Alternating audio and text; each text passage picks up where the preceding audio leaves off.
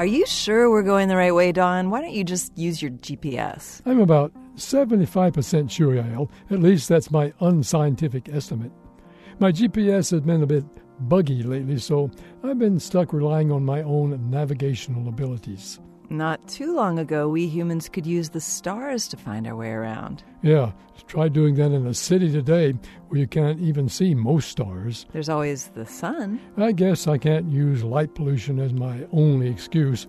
All I can do using the sun is tell east from west, and even bugs can do that, probably better than I can. Really? They're that good? Yep. It's hard to study insect brains to figure out exactly how they can tell compass direction using sunlight, but a group of scientists used a computer simulation to estimate how accurately they can do it. Using previous research about the insect brain and eye, as well as what's known about the properties of sunlight, the computer simulation mimicked a system of neurons in an insect's brain that could reconstruct the sun's position using sunlight detected by its eyes.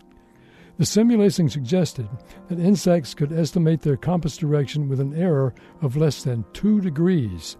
That's accurate enough to let an insect estimate the distance it needs to travel to get back home and to navigate its way there successfully, even after flying a long distance away on an irregular, random path. Knowing that, I think insects would take offense at you calling your GPS buggy.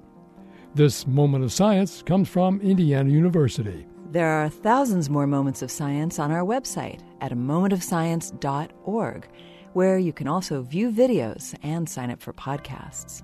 I'm Yael Cassander. And I'm Don Glass.